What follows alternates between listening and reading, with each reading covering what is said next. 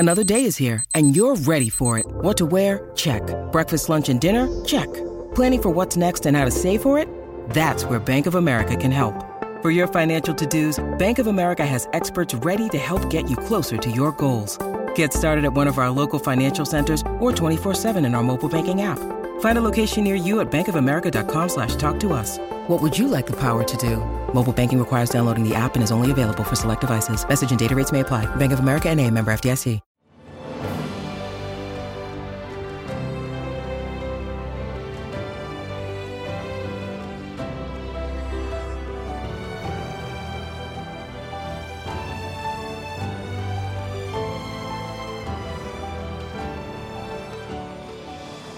Welcome to the newest episode of Beyond the Fame with Jason Fraley. I'm your host, Jason Fraley, picking the brains of the top filmmakers, musicians, and artists of our time. The brothers Osborne are fresh off winning their 4th Vocal Duo of the Year at the CMA Awards as they perform live this Friday at the Anthem in Washington, D.C. They join me to discuss growing up in Deal, Maryland, moving to Nashville for a string of hits, and what it was like for TJ becoming the first openly gay country singer on a major label. Hey, brothers Osborne, thanks so much for joining us. Thank you. Good to be here. Thanks for having us. So we're here with John and TJ, of course, the brothers. This is sort of a homecoming for you coming to the Anthem in DC, because I know you both grew up in Deal, Maryland. Is it always exciting to come home and play, in the stomping grounds?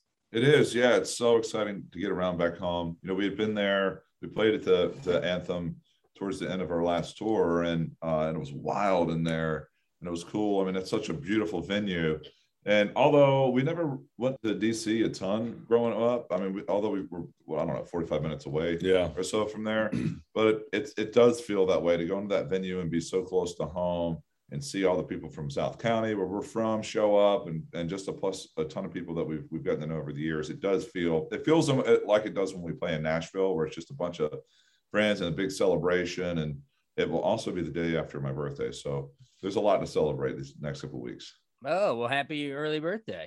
But, that's a really cool area to grow up. My wife always played at the Jetty. Her band played at the Jetty and Red Eyes. Are you guys familiar with all those, local haunts? No, where is that? Where is Red Eyes? They're like right by the bay, right over the Bay Bridge. Oh, on the Eastern Shore? Yeah, as soon as you cross over. Yeah. So we grew up on the other side, on the Western Shore.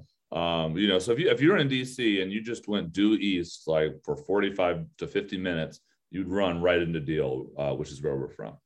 That's so cool. It's all one big DMV region. So we consider you definitely local on our radio station. Yeah. Hell yeah. Awesome. Well, congrats. We're burying the lead. Congrats on the big CMA award just a couple nights ago for Vocal Duo of the Year. I think it's like your 4th time winning it. You sort of trade off with Dan and Shay, aka Rascal Flatts 2.0. But you've won it 4 times now. Is it just as special every dang time? Yeah, it is just as special every time. I mean, to be honest with you, my brother and I, when we get nominated, are always the last ones to know. This is John, by the way. Are always the last ones to know, because we don't really focus too much on it because we're always very busy. We're writing, we're on the road. So when we were nominated, it's always amazing because one day we won't even be nominated, which is, the truth. And then fast forward to us winning, we expected Dan and Shay to win it again because they're just absolutely killing it. And when they called our names, I was just as shocked as we were the first time. Well, it was really cool. And then, of course, socially you made headlines because, John, you kissed your wife. TJ, you kissed your boyfriend. TJ, you came out in February as the first openly gay country singer on a major label. Are you happy to live in a world where, you can celebrate openly, the both of you, and, and have the genre sort of have evolved as it has? Yeah, I mean, it is wild to be a part of that and to see that evolution in just the short amount of time I've been, a national touring artist, or in the spotlight, if you will. And it was a really cool moment to be there, to be with my boyfriend and not feel, of course, there's always a little bit of pressure in those moments. I think particularly for him, he's not, accustomed to that type of spotlight, but right. To be there and to just, mainly feel the love in the room and the support, and then to win an award while there with him, the whole thing felt like kind of a new beginning. I think, I hope, for country music, and then also for us as artists, as me, as recently coming out. But it's one thing coming out, but then to actually live your life and all of the other things you get to do. I wasn't really thinking about necessarily like, wow, it'd be great to, now that I'm out now, I don't have to fear for anyone like seeing me with another person, or being affectionate towards my boyfriend. And to do that and to see the outpouring of acceptance and love for it was extremely uplifting for me. Just more in like, just feeling positive about humanity. I mean, I think things are so crazy in this world right now, to like just see that big, hug from society it was just very encouraging, even outside of me coming out. Yeah, very happy for you. And for the country music genre too. I mean, there's been little subversive seeds planted like for the last, for years, and I remember growing up in Garth Brooks singing "We Shall Be Free, when we're free to love anyone we choose," or even more recently, "Follow Your Arrow, Kiss Lots of Girls," if that's something you're into. What was it like sort of watching those other artists, growing up, or even more recently, and hearing lyrics like that? And, I mean, how did that make you feel? And just, I guess, how have you seen the genre sort of open its arms? Well, it was just, TJ again here, but I mean, you hear lyrics like that, I guess, and up until really Casey was talking about it. I mean, even when she had that song "Follow Your Arrow," she got a lot of blowback. A lot of people were still upset. So even though that wasn't that long ago, you kind of, it was beautiful to hear an artist singing about it, but it was also very discouraging to see the reaction that a lot of country music fans had towards it. And I think, from then till now, things have changed quite a bit. And I think the biggest thing that I think that has changed to me is that all of the people that were encouraged, that were country music fans, that were kind of quietly fans of the genre, who were gay or who people of color, and to finally have someone that has allowed them to have a voice in this genre, it made it such a powerful movement. Those people that were there the whole time, they were country music fans the whole time, but felt like they had to hide themselves and shut up. Like we get told like that all the time, shut up and sing. And I think now that we've seen these people come out of the woodwork who are like, hey, I was a closeted country music fan because I just never felt like I fit into this genre, now coming out and saying, hey, like, this is awesome. I finally feel like there is a place for me. I finally feel like I can relate to this genre, and it speaks to me. It speaks for me. So that I think is very new and exciting, and it's also very exciting to be a part of it. Yes, welcome all. No need to be a closet country music fan of anybody anymore. It's a big tent. Welcome everybody. I agree. Well, cool. We mentioned it earlier, but that you were born in Deal, Maryland. But to explain, our listeners will love that, hometown heroes make good storyline. Like how did you all get into music growing up? Like what sort of artists, were there country people you loved when you were growing up? Oh yeah, this is John, by the way. It's funny, when we moved to Nashville, and we've loved country music our whole lives, and then a decade later is when things started actually really happening, and then we started traveling the country and doing interviews such as this. And one of the questions we got asked the most was, how did you get into country music being from Maryland? And we had no idea that we weren't supposed to be into country music. That's just what we listen to, It's and huge here. it's massive. It's huge everywhere. But there's this kind of false notion that it's only a Southern, I guess, a genre, but it's not. It's everywhere. And in fact, here in 2021, it's literally global. So that's just what we listen to a lot of old rock, and it just kind of mixed with country as well. And our parents were both songwriters and musicians, so it just kind of naturally worked that way. They helped pave the way for us to be who we are today. They attempted at becoming professional songwriters in the 90s, but a couple with not much money and a bunch of kids at the house, it wasn't easy for them to do it. But for us, they got the bonfire started. We were just enjoying it. Oh, hey man, I totally hear you. I mean, I grew up in Frederick, Maryland, just like an hour or so west of you, probably hour and a half. Still live here with my wife, but yeah, country is huge here. It's all Maryland. It's big. It's really big.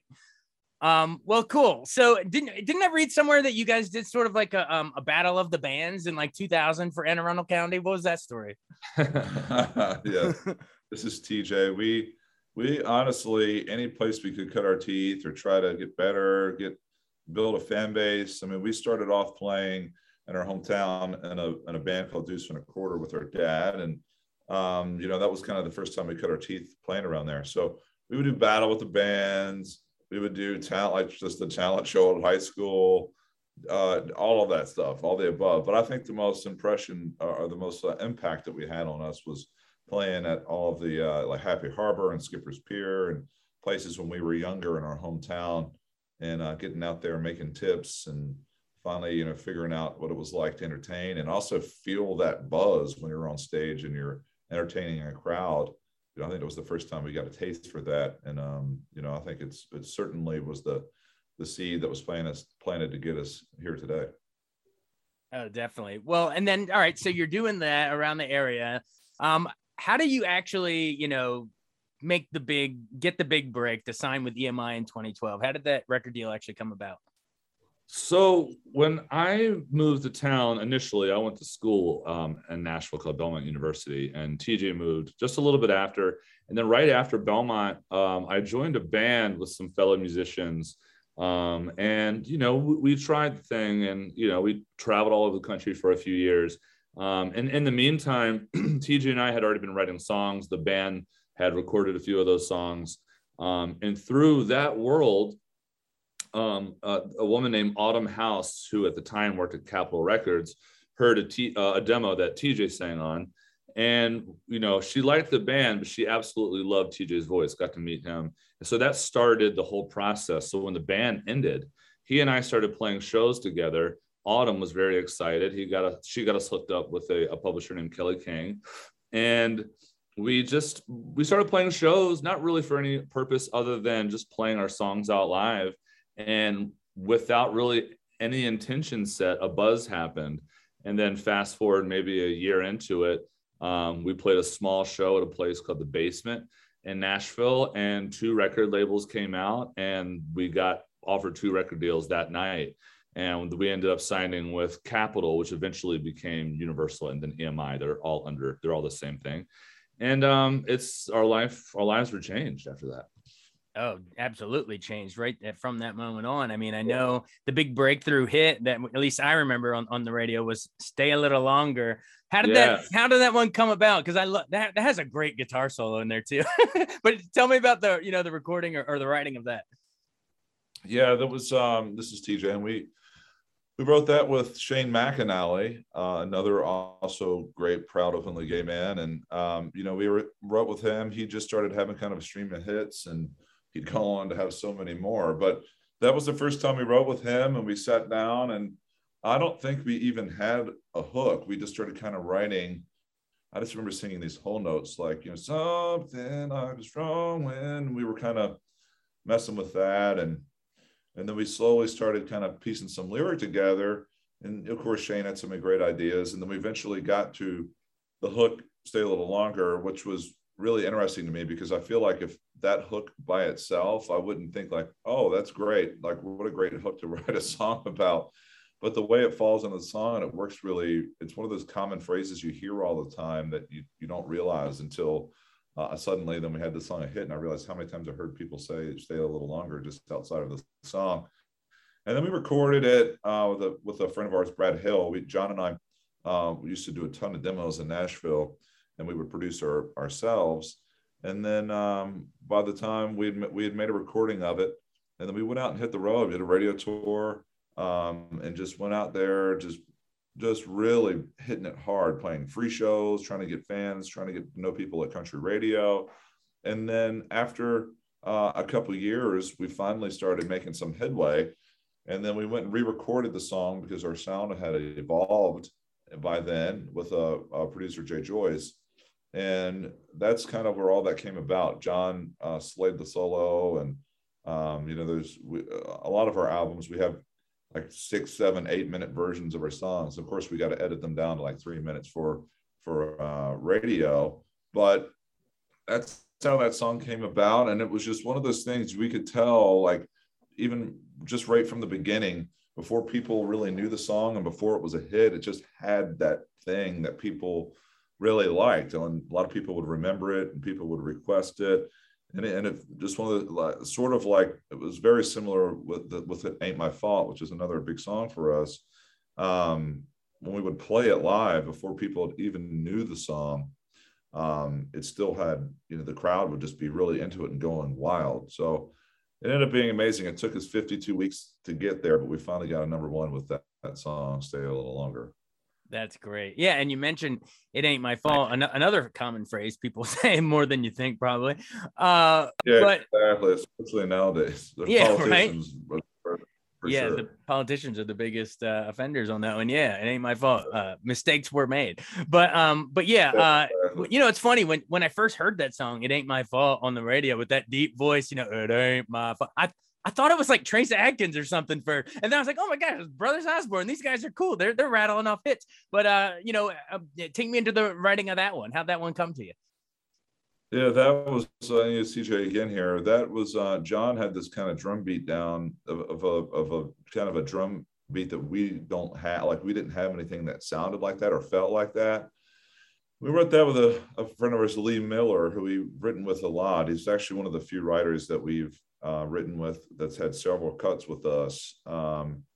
And I don't even remember how we came to the hook being there. It might have been John's idea, but then Lee just had the idea to say, like, blame this on that, blame that back on that, and just kind of blaming the things back on each other. And so once he kind of had that concept, then we just started kind of like flying through some stuff, and we were like, man, this is like, once we got done with that, right, we knew we had something really special and something really fun.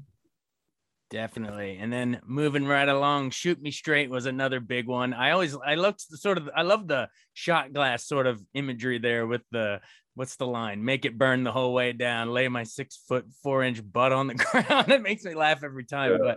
But did you all write that one, or who co-wrote that one? Well, we wrote that with the same person, Lee Miller. And that song was really interesting because it actually originally was a ballad. And we got done writing it, and I just remember just being honest with Lee. I was like, look, I love the lyrics to this. I think the lyrics are really good. I just don't, it's just not a song that I don't think we will end up recording. So we need to figure out something. And I had this lick that I was trying to write over for a while, and it was just that, and I was like, I could never figure out lyrics to put over it. And then John was like, man, let's just, why don't we just throw that lick over these lyrics and actually speed it up? And then, and it actually worked out really great. And literally within like 20 minutes, so I was like, holy shit, this actually works perfectly over this. And then we knew, I kind of like, all right, we got a banger here. We went from having a ballad that we were bored of to like having a song that is become a crowd favorite, and we'll play it tonight. We play it so many nights, and it usually gets the party, everyone in the room fire it up. I like that. Ballads to bangers. There's a poster for you. Yeah, it's a podcast. do they I'm fascinated. Do they when you say lay your ass on the ground, do they have to change? Is there like a radio edit of that? Like Zach Brown had to do, toes in the water, toes in the sand. Yeah, well, I mean, I don't know. I mean, maybe because I don't know. I'm not really sure, but we didn't. We said it. Maybe that's why it wasn't a number one. But yeah, I don't know. It certainly was a big song for us and did very well. And our audience loves just, I think it's the thing I've really found in this business is that people just really love you just being who you are to a certain extent. I mean, some people don't like it, especially if you talk about politics, you start talking about some personal views. A lot of people tend not like that, which is understandable. But I do think there is an element where people really like to just to understand who you are, to what are you about, what do you stand for, and I think that's kind of what John and I have always just unabashedly been ourselves. We've always we maybe have ruffled some feathers along the way, but we've just been ourselves. And I think it's okay to have differences. John and I talk about all the time how we disagree on lots of stuff, and we're in a band together, and we're family, and I think at that point it is just, I think people do love to hear someone just come out and not try to filter themselves to try to fit the mold that someone else wants them to be. So it works out. I think it's just our crowd loves that kind of stuff. So it fit what we do. Oh yeah, the authenticity shines through for sure. Well, tell me about All Night. My listeners will kill me. The country fans that listen to this, they will kill me if I don't at least ask about All Night, because that was probably one of another huge hit of at least of recent years. Any memories of recording that in studio? Yeah, this is John, by the way. We wrote that along with the title track of our last record, Skeletons, with a guy named Andrew DeRoberts. He's a fellow guitar lover and total music nerd like we are. And we write really well with him. He's always vibed really well. And he had this baritone guitar sitting around, and I didn't own one at the time. And I picked it up, and just literally the first thing I played, I wasn't even thinking. The best things that we always come up with, I feel like, is when we're not actually thinking about it. And I wasn't even thinking. I just played the opening riff to All Night. I just played that one time, and TJ was like, "That's awesome. That's what we're writing over." I'm like, "Oh, okay, all right, sure." And it just happened like that. It was a lot of times you have to search for the riff, but it just happened very naturally. And TJ just started kind of riffing on the ideas of, like, these kind of couplets. I got this if you got that. I've got this if you got that. And we wanted to do something that felt like an homage to a bit of Rolling Stones and 80s ZZ Top. And, there are days when you want to write the meaningful song about life and all of the things that tug on the heartstrings. Some days you just want to have as much fun as you can lyrically. And that was one of those days. We weren't overthinking it. We were just trying to enjoy ourselves. And then it came together. Pretty much as you hear it is exactly how we wrote it. However, we went into the studio, touched everything up, made it what it needs to be. But as you heard, it was how we recorded it as a demo that day. And it just threw itself together. We just didn't overthink it. I love it. Well, maybe only time for one more, but I love your Dierks Bentley collab, Burning Man, a little bit Steady, still a little bit Rolling Stone. What's it like working with Dierks, and the what's the secret behind like a good collaboration right there? Because not everyone plays well together, but Dierks and you guys really sounded good together. Thanks. This is John again. So Dierks Bentley, in my own opinion, is one of the best people in country music, if not in the world. He is a very kind, loving person, doesn't take himself seriously, very easy to get along with. And we went out on tour with him, or we were about to be out on tour with him. And he sent us that song for us to sing on. And, we're actually very picky about those sorts of things.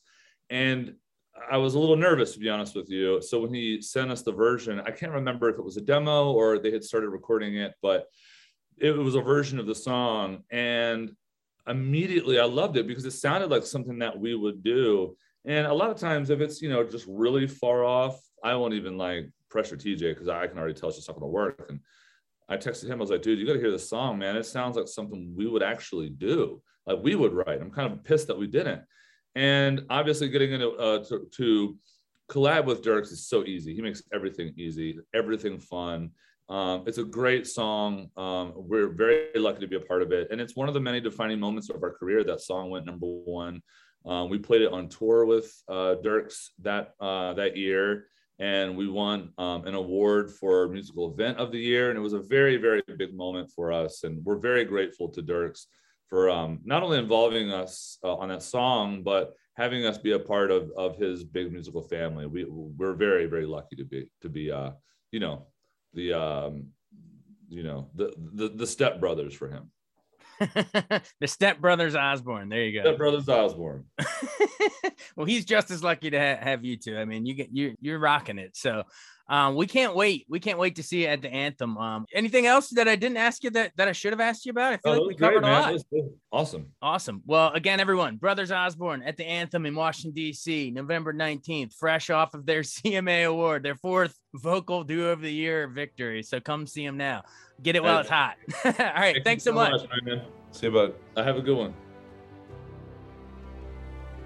Thanks so much for joining us on Beyond the Fame with Jason Fraley. Remember to hit the subscribe button and give us a 5-star rating if you like what you hear. We'll see you next time.